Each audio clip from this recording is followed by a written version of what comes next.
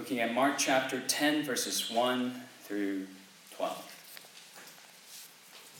Mark chapter 10, verses 1 through 12. Let me go ahead and read this for us. And he left there and went to the region of Judea and beyond the Jordan, and crowds gathered to him again. And again, as was his custom, he taught them. And Pharisees came up and in order to test him asked, "Is it lawful for a man to divorce his wife?" He answered them, "What did Moses command you?" They said, "Moses allowed a man to write a certificate of divorce and to send her away." And Jesus said to them, "Because of your hardness of heart, he wrote you this commandment. But from the beginning of creation, God made them male and female. Therefore, a man shall leave his father and mother and hold fast to his wife, and the two shall become one flesh. So they are no longer two, but one flesh. What therefore God has joined together, let not man separate." And in the house, the disciples asked him again about this matter, and he said to them, "Whoever divorces his wife and marries another commits adultery against her. And if she divorces her husband and marries another, she commits adultery." This is the word of the Lord. Thanks be to God. We've been looking at the Gospel of Mark in the past few months, and we've seen how much of the first half was about the person and identity of Christ, right? Who is he?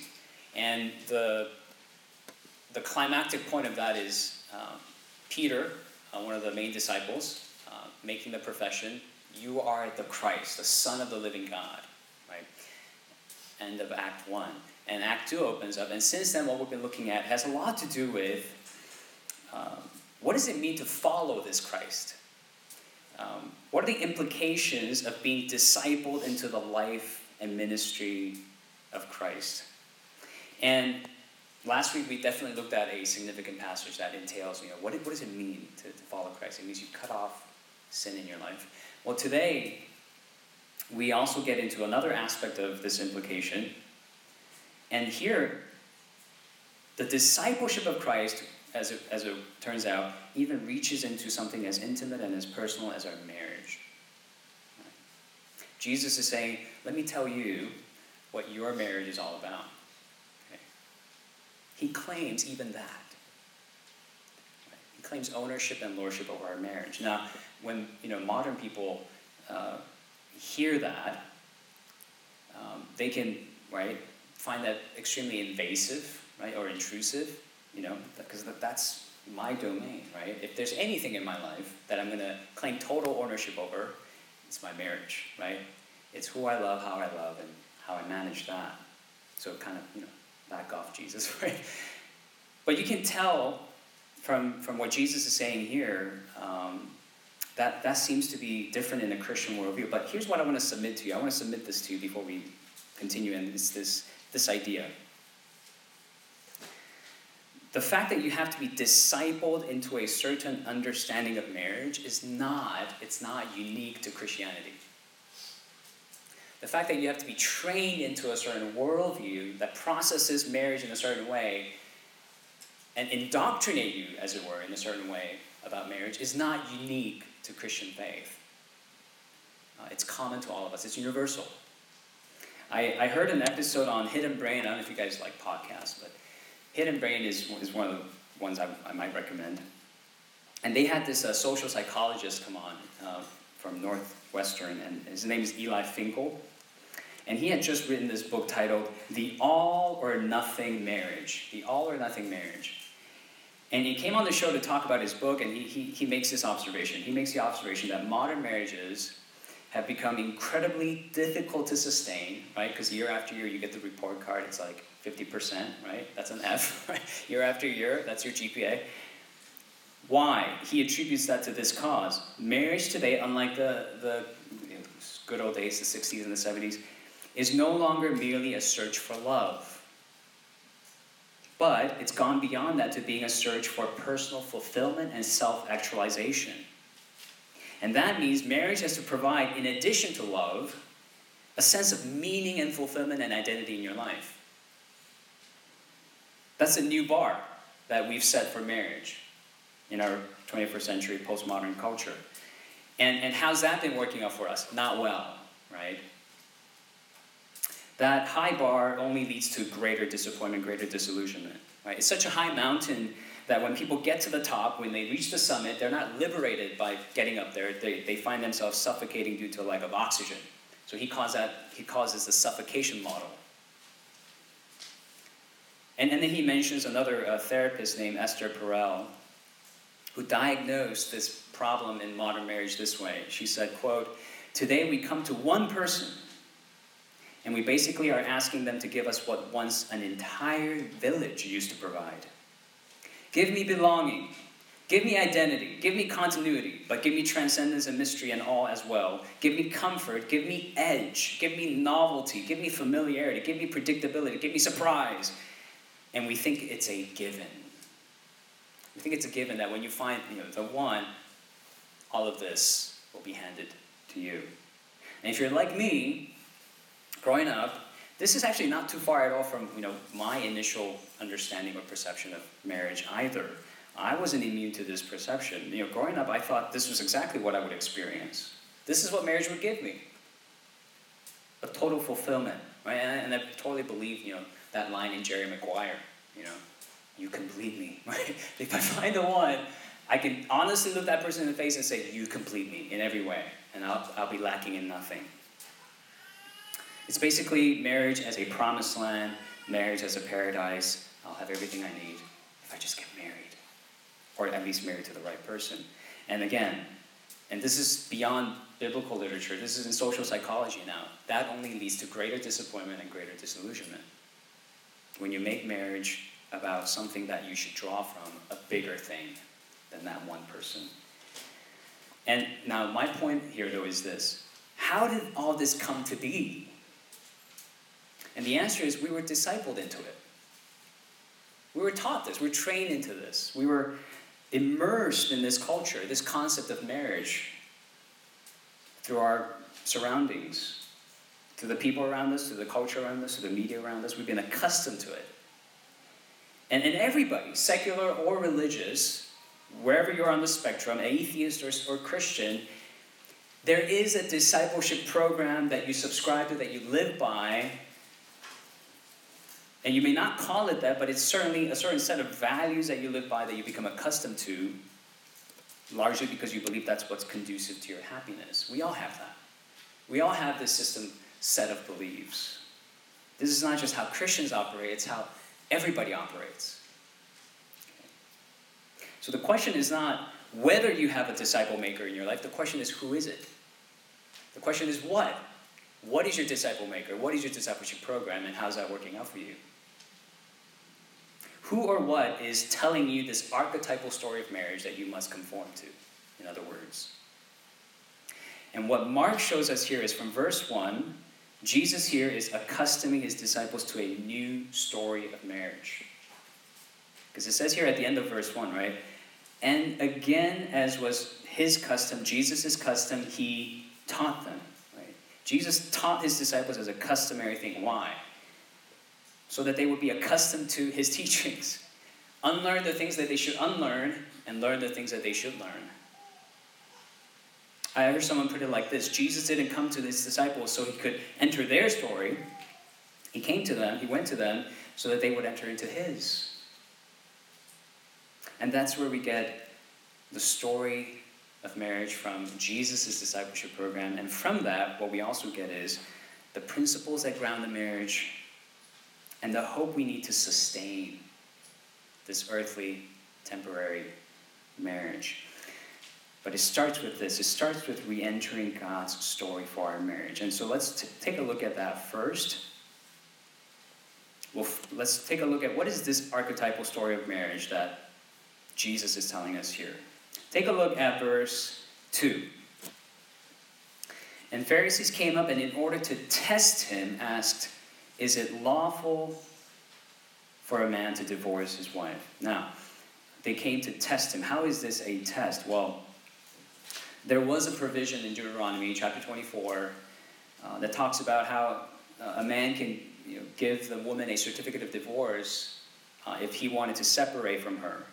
And the reasons were somewhat vague in that context, but you have to harmonize it with the rest of Scripture, and it's not so vague. It's in the case of adultery or desertion and things like that. But in this case, in that context, in that passage, the language was if the wife doesn't find favor in the husband's eyes, or if there's indecency in the wife. But the provision was actually given so that the woman would actually have a certificate of divorce, because during this time, a woman who becomes unmarried for whatever reason, right, lacks that legal protection.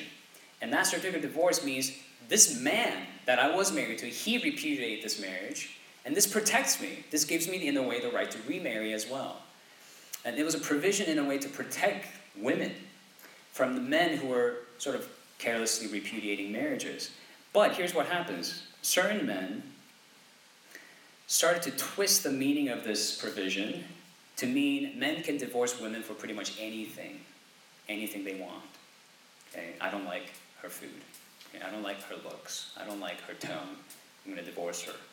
All you have to do is sign a certificate. That's what it became over time. And the Pharisees were behind that misinterpretation, as they often are. They're always behind some misinterpretation of the law. Now, here's the test. What if Jesus comes in and says, that's wrong, and their divorce is not permissible? What that would do is that would give the Pharisees ammo to say, well, Jesus is contradicting Moses. He's not a true teacher of the law. He's teaching something contrary to the law, and that was a pretty severe offense during this time. It's not just being identified as a false teacher, you'd be executed for being a false teacher. So there's that problem, but on the other hand, if Jesus says, yes, that's permissible, that's fine, then that will make him appear to side with the Pharisees, right? Side with their teachings on marriage and divorce. So either way, it seems to be a win-win for the Pharisees. Either they really put Jesus down or elevate themselves by earning a vote from Jesus. That's why it's a test. It's a challenge against Jesus. So how does he respond? He asks this question. Jesus often does this, right? He answers a question with a question. He asks, what did Moses command you? What did Moses command you? And the Pharisees say, Moses allowed divorce. The man just needs to sign a certificate of divorce. Now, I don't know if you caught that. Jesus asked, what was the command? And the Pharisees are talking about what is allowed. Right? One person is talking about what is commanded. The other person is talking about what is permitted, which are not the same things. In a way, the Pharisees are basically interested in what they can get away with, right? The negative aspect of the law. Jesus is talking about what they ought to be pursuing, the positive aspect of the law. Jesus is trying to refocus them here. What did God actually command you? Okay. Focus on that. And with this added note, quote, it is because of your hardness of heart, Moses wrote you this commandment. In other words, it was due to your rebellion against God, his design for marriage, his story behind marriage. Because of that rebellion, he made room for this provision, right? In a way to protect the sin from becoming any more serious than it already is. And throughout Scripture, we see, again, the two clear cases where divorce is allowed by God are in cases of adultery or abandonment by an unbelieving spouse. Divorce, therefore, it's sort of like a lesser of two evils, but it's not a good. And Jesus is trying to make that point. That's a false narrative there you're painting, right? It's not just something you should be permitted to do, because there's a different command that pursues something else. It's really, and this connects with our passage last week, divorce is really more like an amputation. It's Herschel's leg getting cut off in The Walking Dead to keep the virus from going through, permeating through the rest of his body. It's not something you take up liberally. It's not something you utilize at every turn. So you don't, for example, right, it would be malpractice if a doctor were to see let's say, a wound on my arm that needs 2 stitches and says, let's just amputate the arm, right? Or I have a mosquito bite, let's amputate you don't, right? That would be malpractice. It's only something you reserve for the most severe cases, the most extreme circumstances. Right? And even then, it is a tragic loss. that causes grief, that's reason to lament and mourn. It's not to be celebrated. It's not to be used liberally. Divorce is a tsunami of grief and fear and anger and guilt. And you have to see it for what it is. And Jesus is trying to, in a way, right, revealing the true sort of narrative the Pharisees are telling. It's not this naive and neutral sort of take on divorce. It's embellishing something very painful, painting it as if it's not. See the story for what it is. It doesn't lead to human flourishing. It's not by God's design. Well, what is God's design? And then Jesus goes about telling the original story. Jesus goes on to say, but from the beginning of creation, God made them male and female. Therefore, a man shall leave his father and mother and hold fast to his wife, and the two shall become one flesh. So they are no longer two, but one flesh. Jesus goes back to the very beginning of creation, when everything, including marriage, was created. And remember what he said? God saw that it was very good. Very good. Where Jesus takes us back to the very first benediction that God had ever given, that was pronounced upon humanity. It was at the very first wedding of humanity between Adam and Eve. Benediction literally means what? A good word, right? As opposed to, what's the opposite of benediction? It's a malediction, a bad word. A curse, as it were. And some of us have grown up hearing, kind of like the Pharisees and the Jewish people of this time, hearing all sorts of maledictions against marriage, but not enough benedictions. God's benediction on marriage. It could be something that you heard from within your own household. It could be even your own parents. It could be from that celebrity couple that you really admired and looked up to and followed, and you thought, their love will last, right? There's no way, right? Brad Pitt and Angelina Jolie will ever break up, right? That love is forever, right? Or it could be your friends, your coworkers. You've been given this malediction time and time again. Marriage is impossible. Divorce is inevitable. Marriage is impossible. Divorce is inevitable. That's a malediction. And over time, we've become accustomed to that story, that narrative. Really, we've become accustomed to it. Here's an example. Have y'all seen the movie Taken with Liam Neeson? Okay. How's that relevant? I promise you it's relevant. So the movie opens up with the CIA agent, right, retired, former CIA agent, who's divorced. And he's estranged from his wife, distant from his teenage daughter, right? And you see this picture of a broken family. And what the teenage daughter does is he tricks, in a way, deceives his father into signing a consent form so she can go on this Euro trip without his knowledge because she knows he'll never approve. And then she goes off on the Euro trip. Now, that's the first maybe 10, 15 minutes of the movie. What is the audience doing or thinking during that portion of the movie? Probably what I was thinking, like kind of arms crossed going, when's the conflict actually coming? When's the problem actually going to surface? And then, right, was it Algerian terrorists, whatever, they come and they kidnap the daughter, right? And then he picks up the phone and he's like, I'm going to find you, I'm going to kill you. That's when we're like, okay, finally, conflict. Thank you. I thought this was going to be a boring movie. Now there's finally a conflict because terrorists are in town. But with the divorce, with the brokenness of the family, the deception between the father and the daughter, none of that appears to be problematic to us. We're still waiting. When's the conflict coming? Right? We become accustomed to it. We become numb to the brokenness of marriage and family. That's because of the malediction upon marriage in our culture. It's become a normative part of life. And for the Pharisees, the simple matter of signing a certificate of divorce, repudiating the marriage, sending the wife away, it's become a norm. And Jesus is saying, no, no, no, no, no. There's a different story. And he opens up the Bible, right? First book, first chapter. And he goes, see, marriage was always meant to be covered in and grounded in God's benediction. God instituted marriage. It's his design. He saw that it was very good. Are you seeing what I'm seeing here? Do you understand marriage along this storyline, this narrative? Are you discovering his presence in that marriage? Or are you going against the grain of his design and seeing marriage absent God?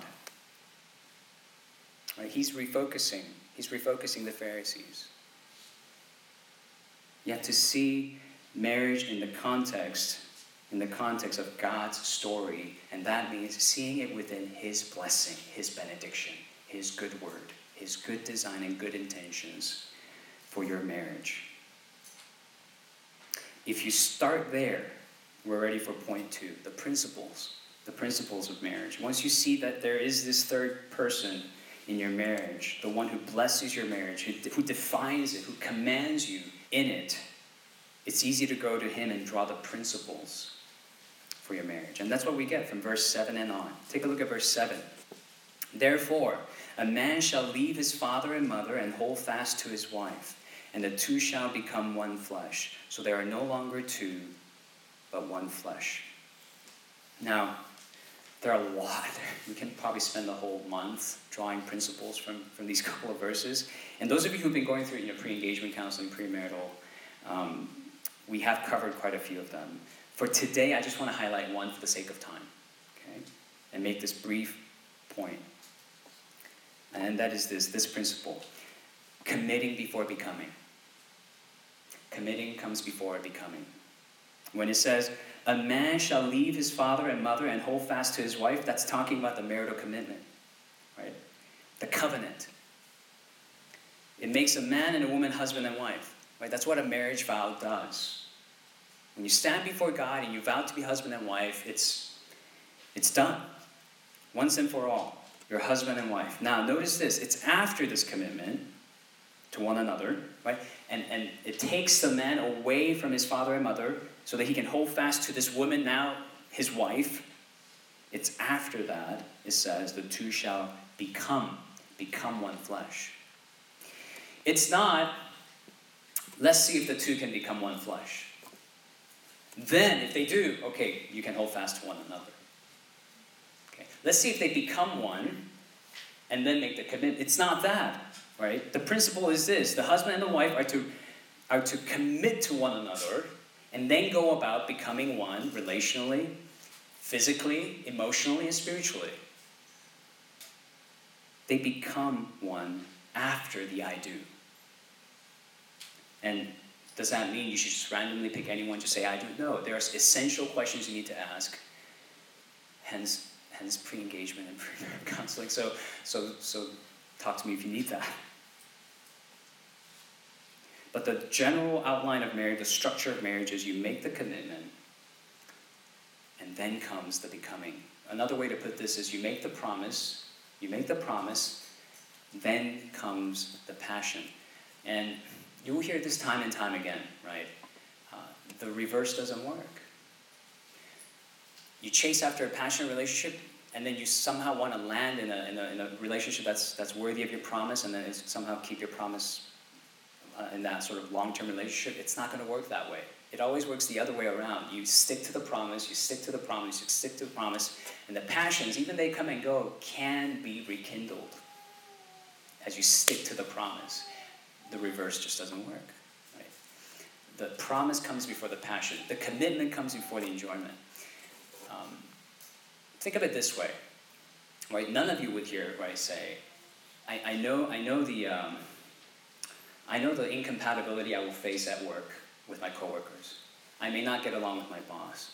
I may deal with a lot of stress. I may have to, face a lot of anxiety and fears and whatever at work. Therefore, I'm never going to commit to a job.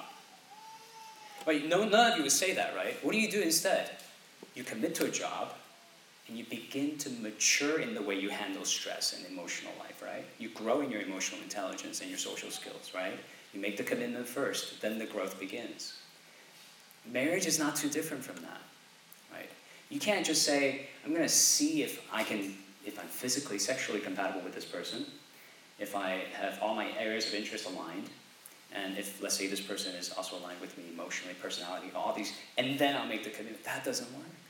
You're bound to face differences. You're bound to see your passions go up and down like a roller coaster. What's going to hold that together? The commitment, the promise at the very foundations. That's the principle. This is not just some biblical mandate, this sort of, archaic, religious, traditional mandate. It's extremely practical. If committing is placed before the becoming, then every investment, think about it, every investment you make in that relationship leads to becoming more and more one, and it makes it more meaningful and profitable as you go, but minus the commitment, minus the promise, however much investment you make, it could end up being nothing. It could end up being nothing.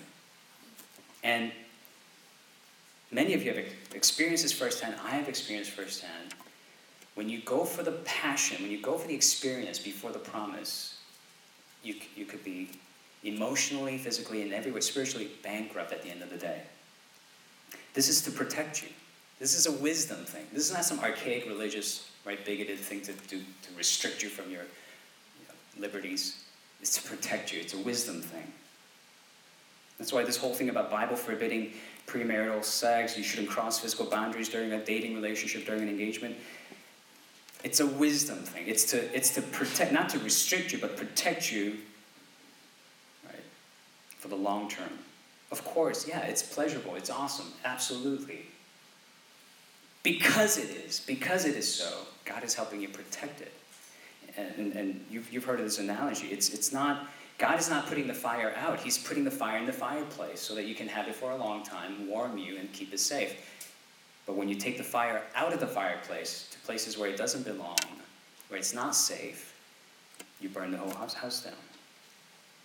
Right? Taking the fire out of the fireplace is not the kind of freedom we want. And that is not what we want to see happen with our sexual intimacy. God's benediction over our sex life is this: keep it within the safe confine of marriage, and it will be very good. It will be very good. But take it out, you're playing with fire. You're playing with fire. You harm yourself, you harm others. Right? Here's a simpler way to put it. Don't give your whole body to someone you haven't given your whole life to. Don't give your whole body to someone that you have not given your whole life to. Make the commitment first, then proceed to enjoy the process of becoming more and more one. Emotionally, psychologically, sexually, and spiritually. Real quick, another additional sort of quick principle that stems from this is not to be, the wisdom in not being unequally yoked, right? Being unequally yoked with an unbeliever. And the reason for that, again, this is not some bigoted statement about how Christians are better than the rest of the world, therefore Christians should just marry Christians. That's not what this is. It's practical, and I would even say it's fair. It's fair to you and to your partner. And here's what I mean by that.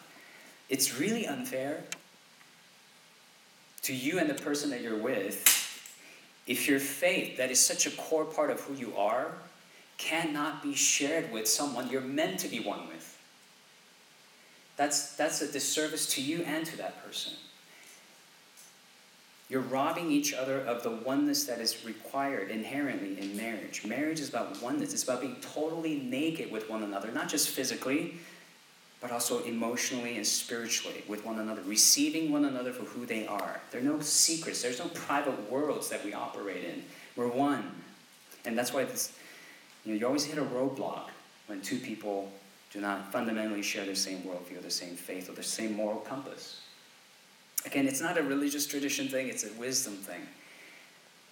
And having said that, I will also say the Bible also talks about how it's possible for the non-Christian spouse to be made holy by the Christian spouse. That does happen. The Christian spouse has to be diligent in their prayer, in their discipleship, in their evangelism, in their family. But it's an uphill climb. It is an uphill climb. But if you're not yet married, right, that's for the people who are already married. But if you're not yet married and you're in such a relationship, that's what the Bible says. That's the first thing I'm going to say. I'm not telling you to do anything or this or that. That's what the Bible says. Do not be unequally yoked. And start there. Start with this practical warning from the scriptures. Okay? Because it's a wisdom thing and it's not just a tradition thing. Now let me close with this final point about the hope of marriage. The Bible has something tremendously hopeful to say to those who have gone through something as painful as a divorce. And whether that's you or your parents or your siblings or your friends or your coworkers, I hope this will encourage you to encourage them. Encourage you or encourage you to encourage them. This is the hope of marriage. The Bible says that marriage is not ultimately about us. It doesn't end with us. The story of a marriage doesn't end with us. It ends with Christ and the church. The story of our marriage ends not with our marriage, but with the marriage between Christ and the church. Until you see that ending, you have not seen the ending. Okay.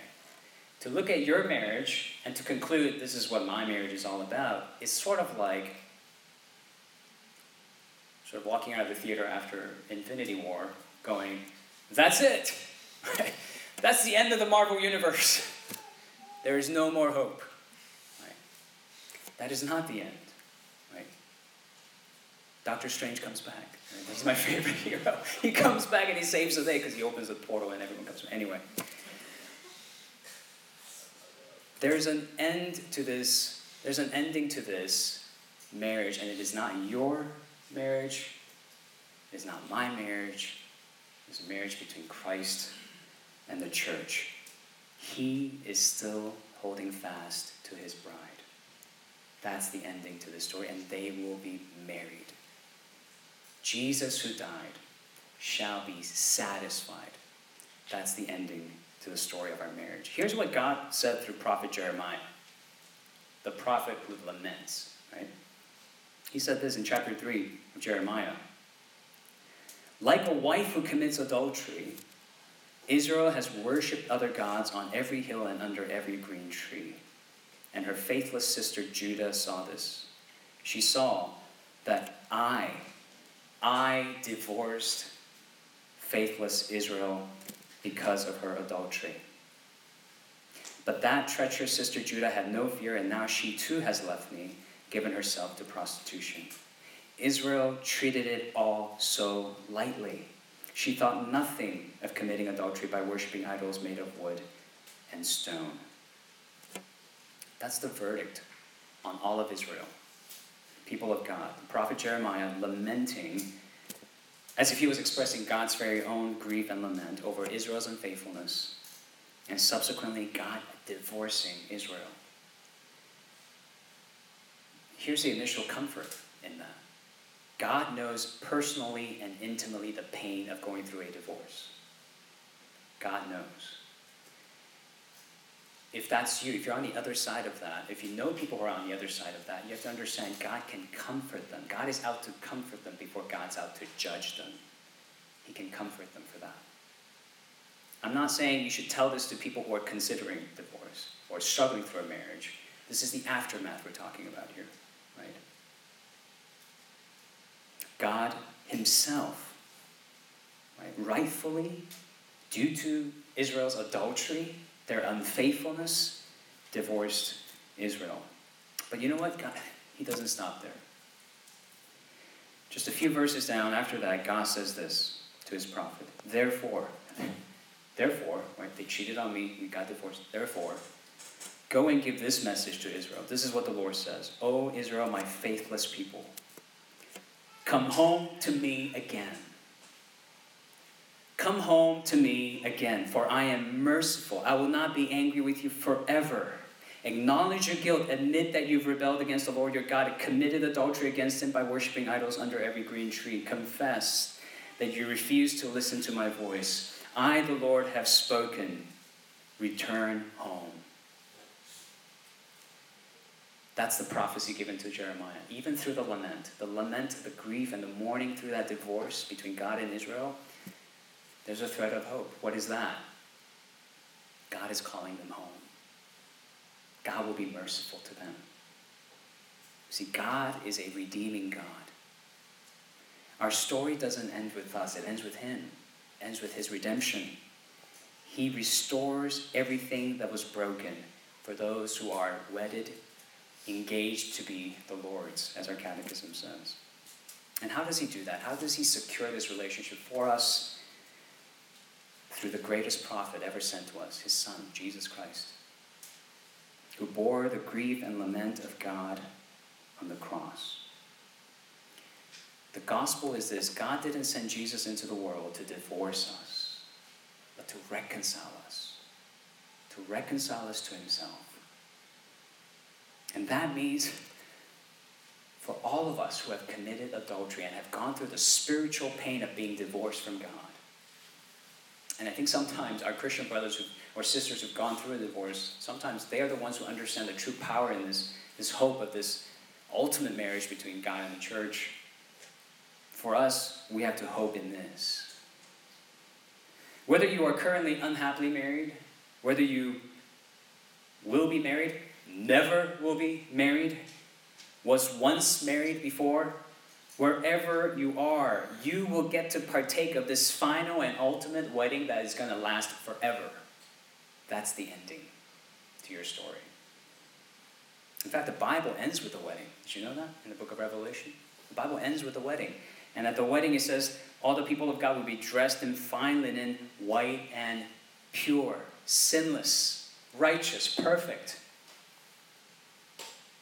And this people of God, this bride of Christ will be the pride of God, perfectly beautiful without blemish.